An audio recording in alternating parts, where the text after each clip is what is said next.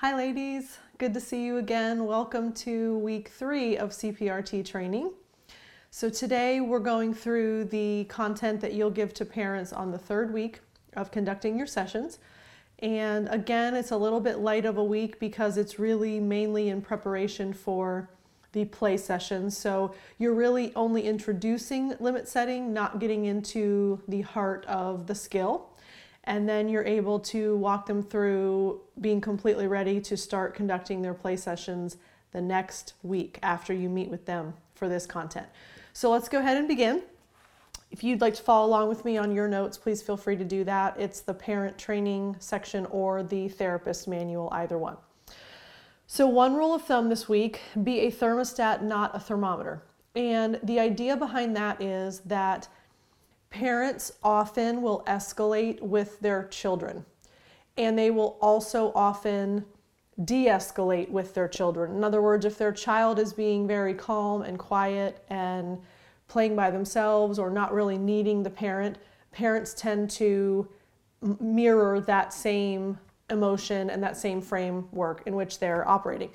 Interestingly, same thing, probably more so, is true with the aggressive side. So as a child starts to yell, as a child starts to get upset, as a child starts to argue, as a child starts to have conflict, then that same thing happens with the parent.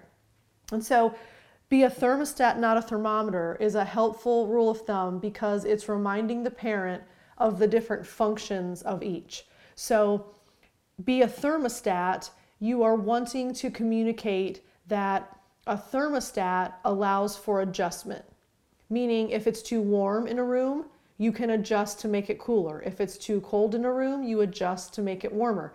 And so the function of a thermostat is it adjusts and changes based on the environment. A thermometer says what it is. So if it's really hot, the thermometer reads hot. If it's very cold, the thermometer reads cold.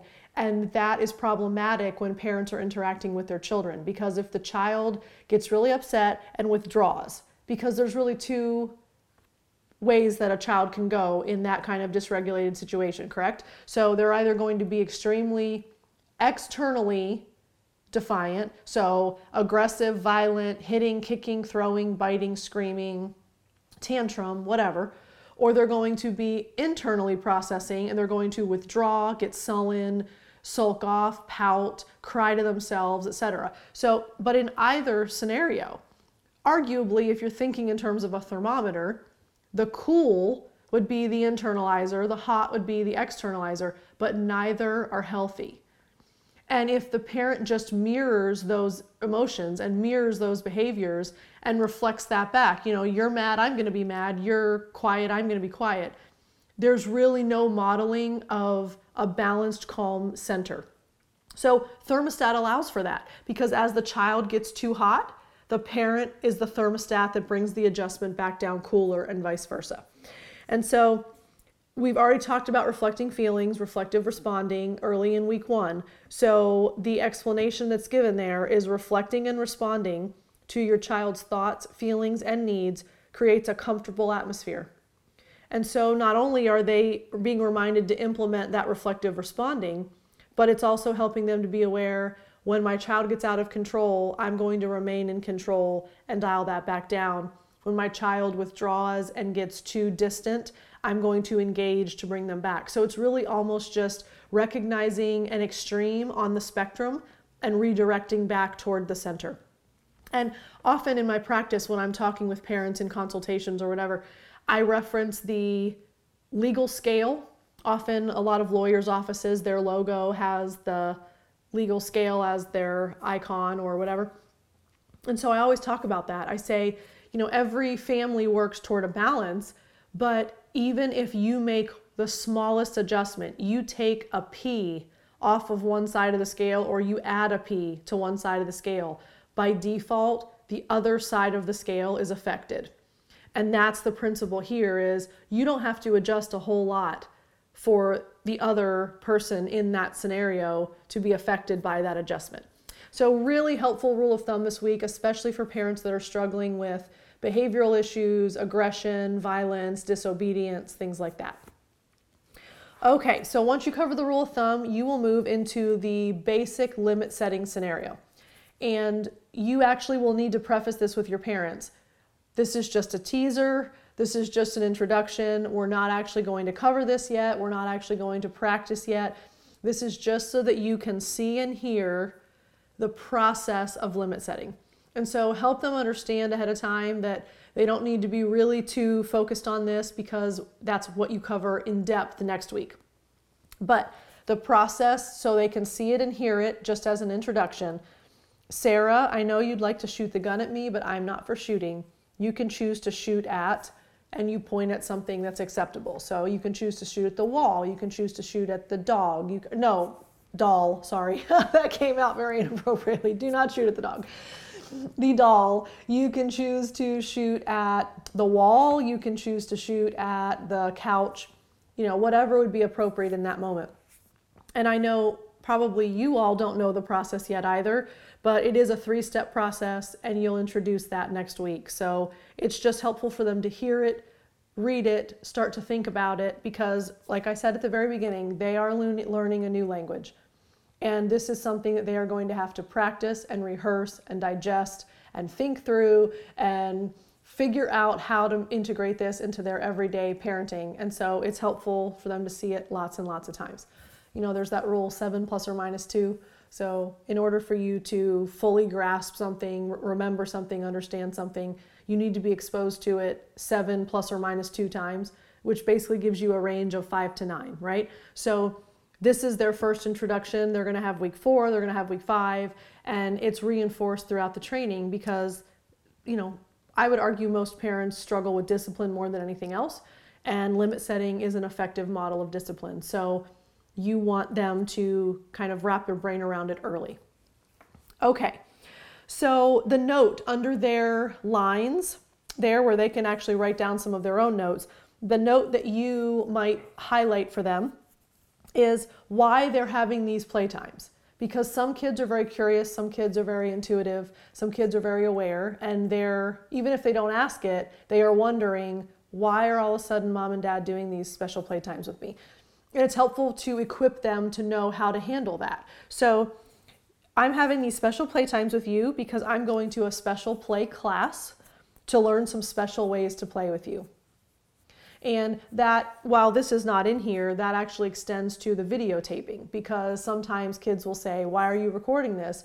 Who's going to see this? Why are you putting this on video? I'm going to a special play class to learn special ways to play with you. And my teacher is going to help me make sure that I'm doing things in the best way, just like your teacher helps you to learn in the best way as well. So my teacher is going to watch some of this with me to make sure that I'm playing with you in the best way.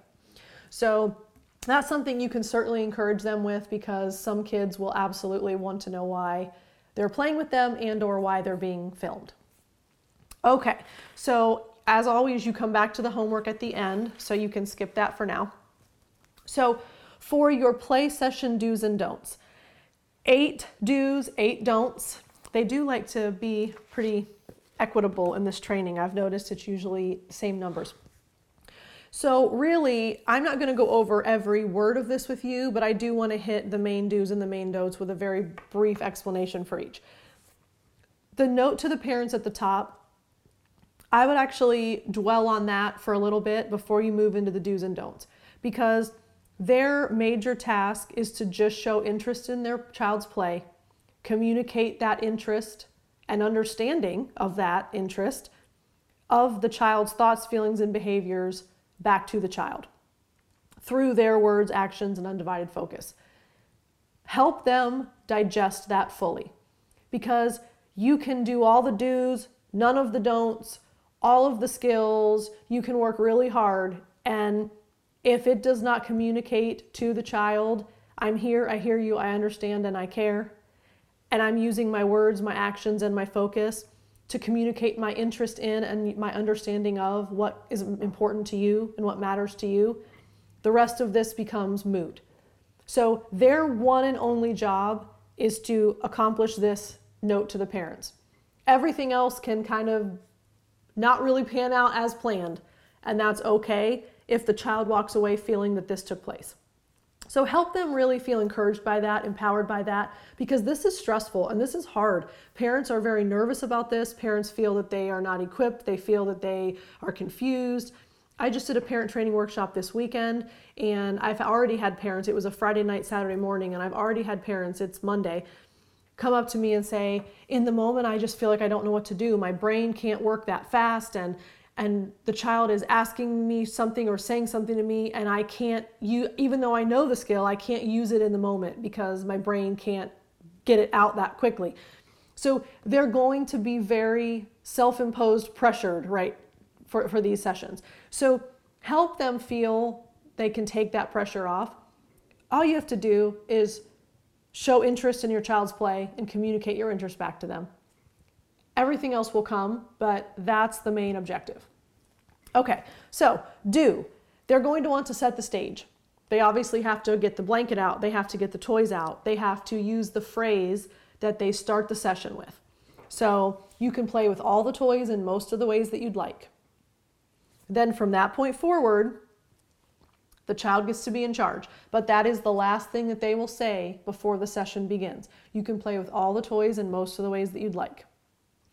And the note for D there is you always return responsibility to the child. So if the child asks you questions, what does this do? What's this for? How do you do this? What's this called?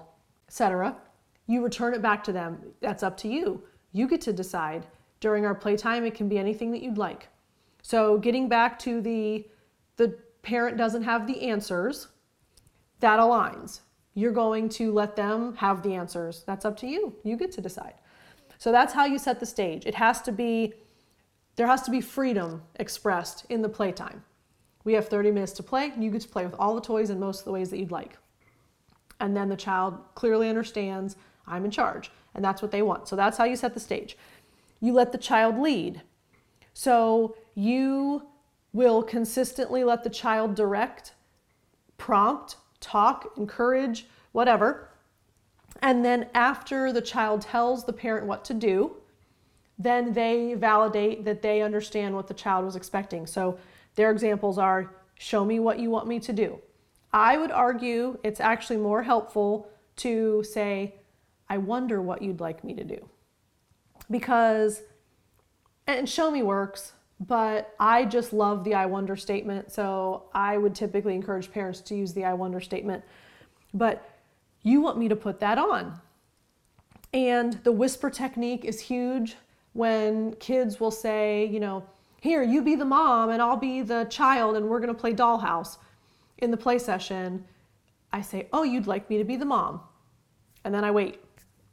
And then if they say, you're not saying what you're supposed to say, then I say, well, I wonder what I should say.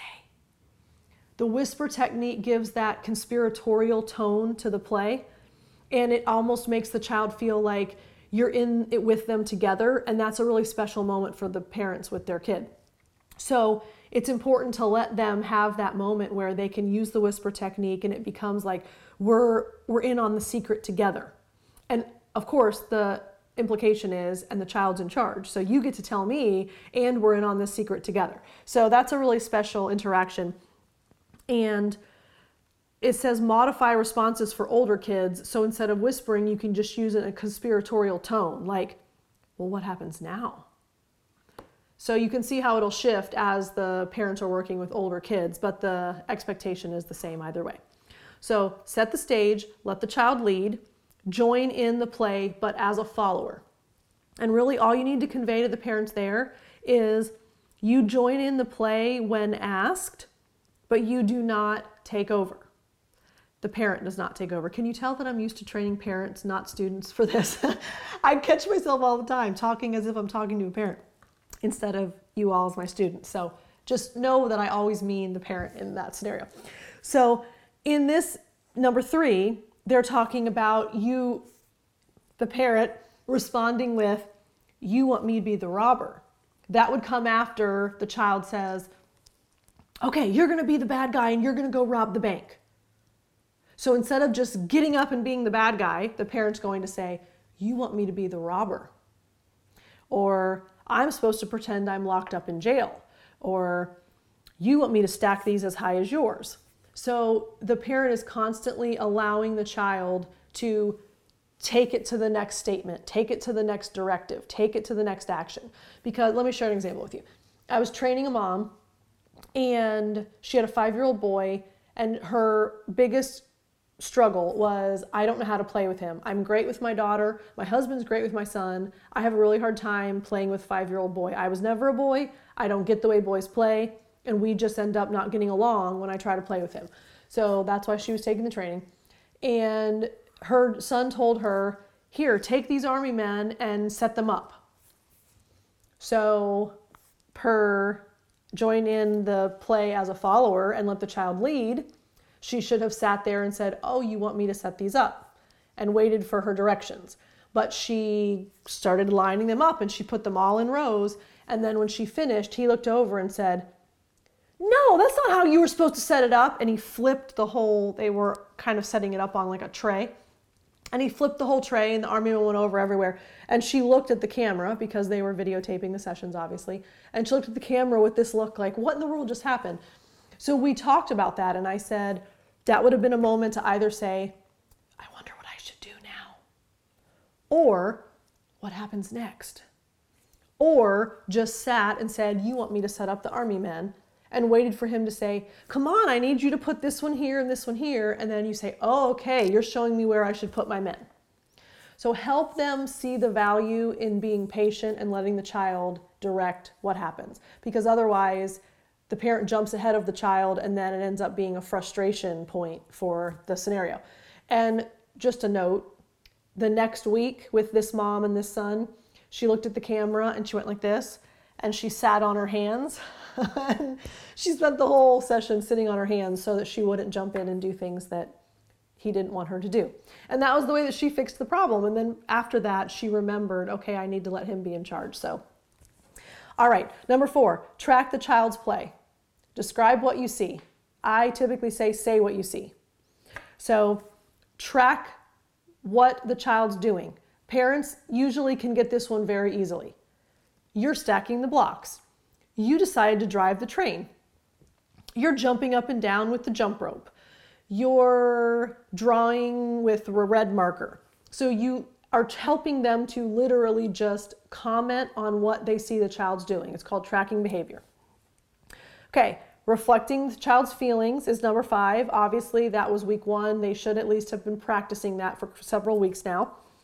And it's important they have the reminder there, look at the child's face to better identify the feeling. So ties back to week 1. That should be one of the easier skills that they can use for this one. Number 6, set firm and consistent limits. So limits, and obviously we don't get to limit setting this week, but it's important to set the stage for why limits are so important. And it talks about how it creates a structure for a safe and predictable environment. And when kids are dysregulated, when kids do not have healthy relationships, they have not had stability and consistency. So setting a place and an expectation of safety and security and stability and consistency is really, really important for these playtimes. So obviously children should not hurt themselves. They should not hurt the parent. So those are the 2 kind of unspoken limits here. And when you set limits, you encourage them to use a calm, patient, firm voice. So limits are not anxiously set. Limits are not angrily set. They are set in a calm, patient, firm voice. So their examples are, the floor is not for putting Play-Doh on. You can play with it on the tray. And as you go through the limit setting process with them, this will tweak a little bit. The phrasing will tweak as they learn the skill. But for now, this is helpful just to help kind of make sense of this for them. I know you'd like to shoot the gun at me, but I'm not for shooting. You can choose to shoot at something else. So there's the process of firm and consistent limits. It's just neutrally stated, factually stated in a calm voice. And it's only if the child is hurting himself, others, or the toys are getting broken on purpose. Accidents happen, so toys get broken, it's an accident. But if the toys are being broken on purpose, those are the 3 limits. But again, you don't need to tell the child, the parents don't need to tell the child ahead of time. They just need to know those are the reasons why they would set a limit should it happen. All right, number 7, salute the child's power and encourage their effort. Verbally recognizing and encouraging your child builds self-esteem and confidence and self-motivation. We get to encouragement week 8, so they're actually going to be waiting quite a while before they actually are trained in this skill. But again, this do's and don'ts sheet is essentially helping them get an early introduction to everything they're going to learn throughout this training. And it's just helping them to start to see it early and the value of it early before they even really learn how. So encouragement phrases: you worked hard, you did it, you figured it out, you got it, you didn't give up, you kept trying, etc., etc. So that's the way they're going to encourage during the sessions. And then being verbally active is the last one. This is probably one of the biggest challenges, especially when parents will say, I had so much swimming around in my brain. I was trying to remember so many things. I was trying to think of the skills that I should be using and the scenarios in which I should be using them. And it was so confusing, and I just sat there and said nothing because I didn't know what to say. That is very, very common. Tell them they will feel that way. Help them accept that as part of the process. They do not need to feel guilty or ashamed or blame themselves for that. That is the way that it works, because when you're learning something new, sometimes you get frozen because you don't know what to do. So that's normal, and set that expectation. You may find yourself not knowing what to say in a moment. Number 8 helps address that. So you don't want to have them sit there silently for a long time, because it ends up making the child feel that they're being watched. And the point of the play session is connection, relationship, communication. So if the parent's sitting there quietly saying nothing, the child perceives it as they're just watching me. This isn't our playtime. This is my playtime, and mom or dad is just watching. So it's important to help them communicate verbally in some way, shape, or form. When I conduct play sessions, I would say every 2 seconds, I say something. I give my parents a huge break, and I say at least every 30 seconds. So if you feel that about 30 seconds has gone by, you need to say something.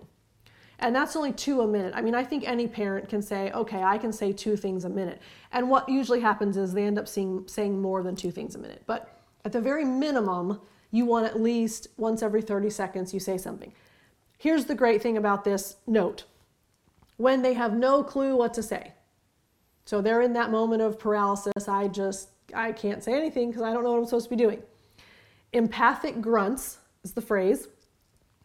It's essentially a non-word answer that communicates interest and awareness, and it's just some kind of verbal acknowledgement, but it's not really a word. So, I see. I say I see a lot. All of those are those empathic grunts, which essentially fills in that space, and it helps the child hear an engaging communication, but it's not necessarily a word or a skill. So encourage them to use those. Actually, I was watching a play session from Gary Landreth, and he says, a lot. That's not one that I particularly use very often. I say, oh, a lot, and I say, I see. So help them find one that fits with their personality, and they can fill in those silences with those empathic grunts. All right, so spend some time on those do's, but really encourage them that as much as there's a lot of do's, they just really need to focus back on that first note that was given at the top. And then the don'ts. Far less to go over here. You can really basically just kind of read them, but you may want to offer a little bit of an explanation, just maybe a 1-sentence explanation. So don't criticize any behavior. All behaviors are acceptable, with the exception of child's hurting you, child's hurting the parent, toys are getting broken on purpose. But any behavior is valid and acceptable. Don't praise the child. I know they have no clue what praise means at this point because that's not until week 8. But Help the parent to know the value of being neutral. Don't ask leading questions. So that's why you use the I wonder statement, because parents are notorious for asking lots of questions, and in the playtime, it's for using statements. So don't have them ask leading questions. Don't allow interruptions of the session. That's why they're encouraged to find a spot in the home and a time during the week that there won't be interruptions. So no pets, no phones, no doorbells, no other kids, etc. Don't give information or teach. Parents don't have the answers, right? So they are able to sit and just let the child figure things out, let the child discover, let the child lead. Don't preach. Don't initiate new activities. This is a struggle for controlling parents, and or when parents are very bored in the session. So it's a pretty common thing for a parent to go, oh, well, do you want to play with the jump rope? Because they're bored out of their mind that the child's been blowing up a balloon again and again and again and again for 30 minutes. So that's one of those instances where the parent will try to initiate a new activity more for their own purposes than for the child's. And so the encouragement to them is don't initiate anything new, but also don't be passive or quiet. And that can be a challenge because, especially like I mentioned, they don't know what to say. So they don't want to be passive and quiet. They want to be active and engaged. It's a reminder of the be with attitudes down here, and that ties back to their major task at the top, their major task at the bottom. Convey be with attitudes. And then that box at the bottom. I would argue the note to the parents at the top, the reminder of the be with attitudes, and the reminder in this box, those are the three most important things they need to walk away with on this whole sheet. So the box in the bottom says these play session skills, meaning the skills that they're applying and they're trying to implement, are meaningless if they are applied mechanically. I have worked with parents that are book-driven, intelligent. I'm going to do this because I can read it and I can memorize it and I can implement it. And you're playing with the blocks. Check. You're excited about that. Check. It's very, very mechanical and very prescribed. And if it's not an attempt to genuinely be empathic with their kid and really meet them in that moment and really experience the play session through the child's eyes, that it essentially negates the entire purpose of the play session.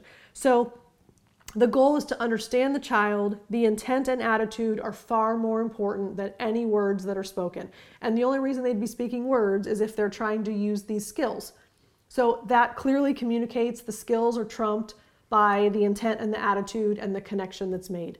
So help them really embrace those, because that's really what matters in this first playtime. Well, all of them, but essentially, especially this first one when they're nervous. Okay, go ahead and flip the page. You will have them look at the play session procedures checklist. This is a lifesaver for most of them, because even though I just made a reference to people checking off the boxes as if that was a negative thing, in this case, this really does help them feel prepared, and it helps them have something tangible that they can say, okay, have I done this? Have I done this? Have I done this? So this is helpful because this is before the session takes place. So prior to the session, they have some check boxes, and I don't really need to go over those except a few that I haven't really mentioned. Have a clock visible in the room is important. Their parenthetical reference there is wear a watch. I actually encourage parents not to wear a watch because I feel like going like this in the middle of the session every few minutes communicates that I don't really want to be here and I'm waiting for the session to end. But if there's a clock just sitting there, it's much easier for you to just glance and then go right back to the playtime. So I would actually encourage them to have a clock visible and or set a timer for the 25-minute mark. And when the timer goes off, that will remind them, okay, we have 5 minutes left. And then it doesn't communicate to the child that they're not interested. The only other thought is make sure they hit record, because that is a struggle. It gets forgotten, it gets deleted, it gets erased, it gets whatever. So the videotape is important, so make sure that that is done well. And kid going to the bathroom before is also important. Okay, so beginning the session.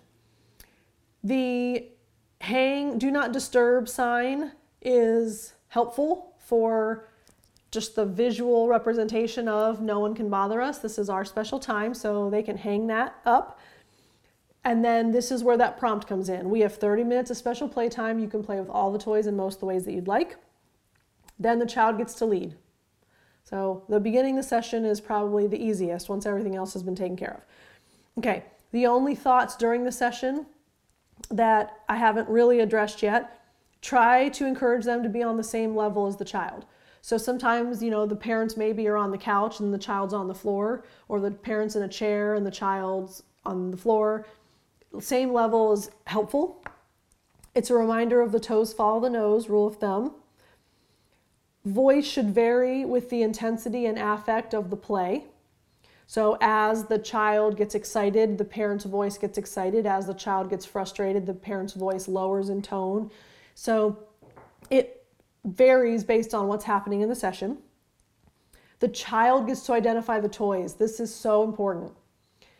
Until the child tells the parent what the toy is. So let me give you an example. This morning at my practice, I have mini corn on the cob plastic food for my grocery center. It's essentially like Indian corn colors, but so it's like a really deep orange and like a brownish color and yellowy orange color. Anyway, but it's clearly miniature corn cobs. But my little guy picked it up and I said, "Oh, you picked that up." Would have been very easy for me to say, "You picked the corn up." But I said, "You picked that up." And then he said, "A carrot." I said, "You picked up the carrot." But had I said you picked up the corn, it was not where the child was going with that play. So same scenario there. What looks like a car to you might be a spaceship to your child, to your parent's child. So this, that, it, those, any nondescript words are helpful. However, once the child tells you what it is, then the parent is able to use it. So from that point forward, I called it a carrot because he had already told me that he thought it was a carrot. So as soon as it is identified by the child, then you continue with that metaphor for the child's sake. Okay, if the child requests their participation, they actively participate, but they wait for the invitation. And they're still going to be verbally reflecting all of the reflective responses. So tracking behavior, reflecting content, reflecting feelings, setting limits on behaviors if they are uncomfortable. And again, they haven't learned the process yet, so just as much as they're able to in those moments, especially before they've learned. And then give a 5 minutes advance notice for the session to end. So Billy, we have 5 minutes left of our special playtime. That's why I recommended the timer going off at 25 minutes if you're setting a timer, because it's helpful for the child to have the moment to have closure, wrap up. I always tell parents, it'd be like you're right in the middle of an adult therapy session with your therapist and you're mid-sentence in the heart of whatever's going on, and the therapist goes, "Okay, sorry, time's up for today. See you next week." You need some time to wrap up. You need some time to have closure and to kind of, bring some kind of termination to that conversation. And kids are having a conversation with their toys. So a 5-minute warning is very helpful to kind of help them prepare to finish up. If they want to help clean up, they can. If not, they'll continue to play until time's up. The book says give a 1-minute notice. I prefer a 2-minute. And you can tell them either, but I feel like 2 minutes gives them enough time to actually do what they needed to do. And 1 minute goes by really quickly. So, but they need to give a 5-minute warning and a 1 or a 2-minute warning. Okay, so prior to, beginning, during, then ending the session. When the 30 minutes are up, the parent is to stand. And that's underlined for a reason, because as they stand, they are non-verbally communicating that they are done playing. Session is over. I'm standing up because we are out of time. And then they calmly say our playtime is over for today. And they recommend not to exceed the time limit for more than 2 or 3 minutes. A lot of kids have a hard time wrapping up a play session. Hold on, I just want to do this one more thing, or I'm almost done, or I want to keep playing forever, or whatever the excuses are. That's very normal. And parents can patiently kind of give the child the time to finish what they're doing, but not to exceed more than 2 or 3 minutes. The parent cleans up. That's very, very important. Child can help if the child chooses to, but parents should not ask for help, nor should the parent expect help. That is the parent's job. The child gets to play, the parent cleans up. And if the child continues to play while cleaning, which they're very creative with the way that they get what they want, right? So they will say, oh, well, if I say that I'm helping to clean, I can keep playing. So that will happen too sometimes, but the limit gets set if that's true. And then if the child has difficulty leaving, begin to put away the toys. The parent can just start packing up. Another thing would be to reflect their feeling about not wanting to leave, but state that the playtime is over. So, I know that you'd really like to keep playing, but our playtime's over for today. And restate the limit as many times as needed. The goal is for the child to be able to stop herself. Some parents have a really, really hard time with that. That is also okay. Help them to feel that they can patiently wait for the child, because the alternative is the child learns, I don't have to control myself and I don't have to make any decisions. Someone else is going to do it for me. But self-responsibility and self-control is a really big lesson there. So add a statement that gives the child something to look forward to is also very helpful, because that allows the parent to almost redirect the attention while still maintaining the expectation of the playtime being over.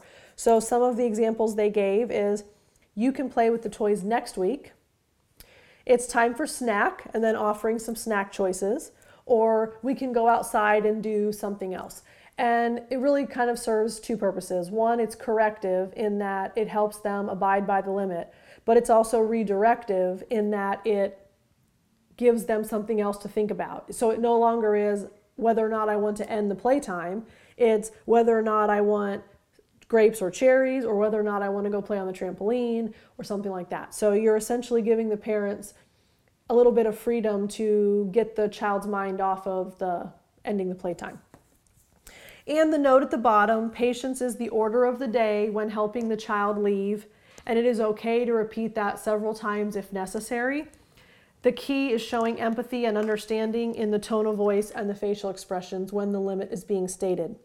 And younger children may need more time to hear the limit and respond. So that's important for parents to know.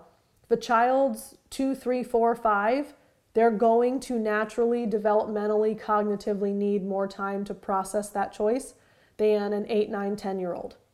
So just helping them understand, kids are not cognitive beings anyway, but the younger they are, the harder it is for them to make sense of those choices. So they need to be patient. They need to state it several times. They need to give them the space to think through the choice and make the decision. And in the box at the bottom, if you haven't noticed the theme, boxes in the bottom on this training are extremely important. So never use special playtime as a reward or a consequence. Parents have to know that, because otherwise it becomes, if you keep acting like that, you're not getting our special playtime today. It becomes a punishment. Or if you're really good, we'll get to do our playtime today, becomes a reward. If I said that backwards, I don't know if I did, but I might have said it backwards. So it's never a consequence nor a reward. You can't earn it, nor can you lose it, no matter the child's behavior for that day. There can be other consequences and there can be other rewards, but the playtime does not hinge on how the child behaved. The playtime's role is to connect the parent and the child. So if they had a horrible, terrible day, they need the playtime more than ever. So it cannot be taken away as a consequence. And they cannot be bribed to behave well to earn the playtime. So that's a really important note there for parents to understand. This is offered because this is what I want to do. I want to connect with you. I want to have a fun time with you. I want to play with you. And there's no, prerequisites or expectations associated with that. All right, and flip last page of session 3, you will see a photograph that they will be able to look at. So I know you won't be able to see very well, but you'll have it in front of you, so just for a visual reference. So as you can see, the toys are set up in a U. You need to help them understand the process of setting up the toys on the blanket. Toys are always going to be grouped by category. So if they look back at their week 2 toy list, there are 3 categories of toys. So in this particular photo, all of the acting out aggressive toys are here, all of the creative artistic toys are down here, and all of the real life toys are over here. There is not a specific order. So if they want the aggressive toys over here and the real life toys over here, where they are set up does not matter, but they are always set up in the same place. So grouping also does not matter. If one week the bottle's at the top and the next week the bottle's at the bottom, as long as the same category of toy remains on that side of the play area, that's all that matters. So help them understand that, help them to see the visual. And it's also, I usually communicate to the parents, do you see how it's very clear where you enter into the play area? It's very welcoming and inviting to walk in and be surrounded by toys. So you leave one side open because you want it to create a U that the child can have toys everywhere around them. So groupings of toys do not matter other than the same category remains in the same place each week, but they do not necessarily have to be in this arrangement. So if the parents begin with a completely different grouping, that's okay as long as it remains the same consistently throughout. All right, so then flip back to the homework, and I'll go over that with you quickly. It is important in this week, actually in all of the weeks, but specifically this one, you will need to print out the supplemental materials for your parents. So in the appendices of this book, there are the supplemental handouts and materials. This week, the appointment cards are in there, the do not disturb signs are in there, and they actually have a 4-page, it essentially creates a poster. It prints on 4 separate normal size papers, but the parent can tape them together and create a big poster, and it actually gives them kind of a visual cue and reference for how they should be remembering things during the play session and things like that. So it gives them a big poster to hang on the wall if they want visual cues. So all of those are in the supplemental materials for this week. So make sure that you print those out, give them to the parents. They are going to, as the first homework assignment, complete the toy kit if that wasn't already completed, get their blanket and quilt and other materials, and confirm that they've made arrangements and that their time and day is set. Second assignment was give the child the appointment card. And if you go into the appendix, you'll see that there's like a young child appointment card and an older child appointment card. The younger one has a teddy bear, I think, and then the older one has something a little bit more mature. So you'll want them to be able to hand that to the child. And the message when they hand that card is, it's almost like if you go to a doctor, you get an appointment card reminder. It's really important for the child to feel that this is something very important and very significant and very special. So look, here's our reminder for the playtime. And it makes a note 1 to 3 days ahead, depending on the child's age. The younger the child, the closer to the actual playtime they need to be given the card. The older the child, it can be up to 3 days in advance. But, you know, for a 3 or 4-year-old, 3 days is 3 years. So the parents need to be sensitive to how much in advance of the play session they give the card to the child. And then the do not disturb sign, that is such a fun thing. If parents really embrace this and do this seriously, it's a really special thing that they can do with their kids. And the child gets to be in charge. So they get to make this do not disturb sign. They let the child lead. It's essentially their practice for the play session because the child gets to decide how to decorate it. The child gets to decide what to do with it. The parent participates if asked, but it becomes a collaborative project where the parent just kind of lets the child take over. And, you know, some have I had one that actually took the paper handout that I gave and like laminated it and glued it onto a wooden door hanger. So then it was more of a permanent thing. I had some that printed it on cardstock so it was sturdy. I had some that, actually just laminated it and left it as a laminated tag. But it has been colored with markers. It's been painted. It's been macaroni glued. It's been Cheerio glued. And that's a special thing because the child's getting a taste of what it's going to be like when they get to be in charge and mom or dad just lets them do whatever they think is fun and creative. So doing that together is helpful. And then prior to them actually doing the session, they're going to read over the do's and don'ts that we just went over, and they're going to go over the procedures checklist. So that's their homework. The only two that they actually need to do, other than just preparing, is the appointment cards and the do not disturb tag. And then they will need to sign up for when they're going to share their videos.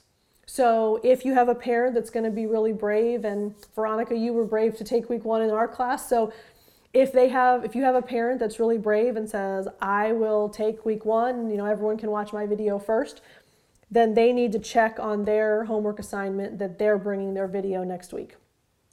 And then you'll just assign those as they come. Make sure that every parent gets at least 1 week to share. For those of you that have smaller groups, they'll get the benefit of having maybe 2 or 3 weeks where they get to share and they get more feedback and more perspective from you as their trainer. So that is week 3. It's really kind of the last time you have to be with them before they begin their play sessions. So they're probably going to need a lot of encouragement. They're going to need a lot of stress relief.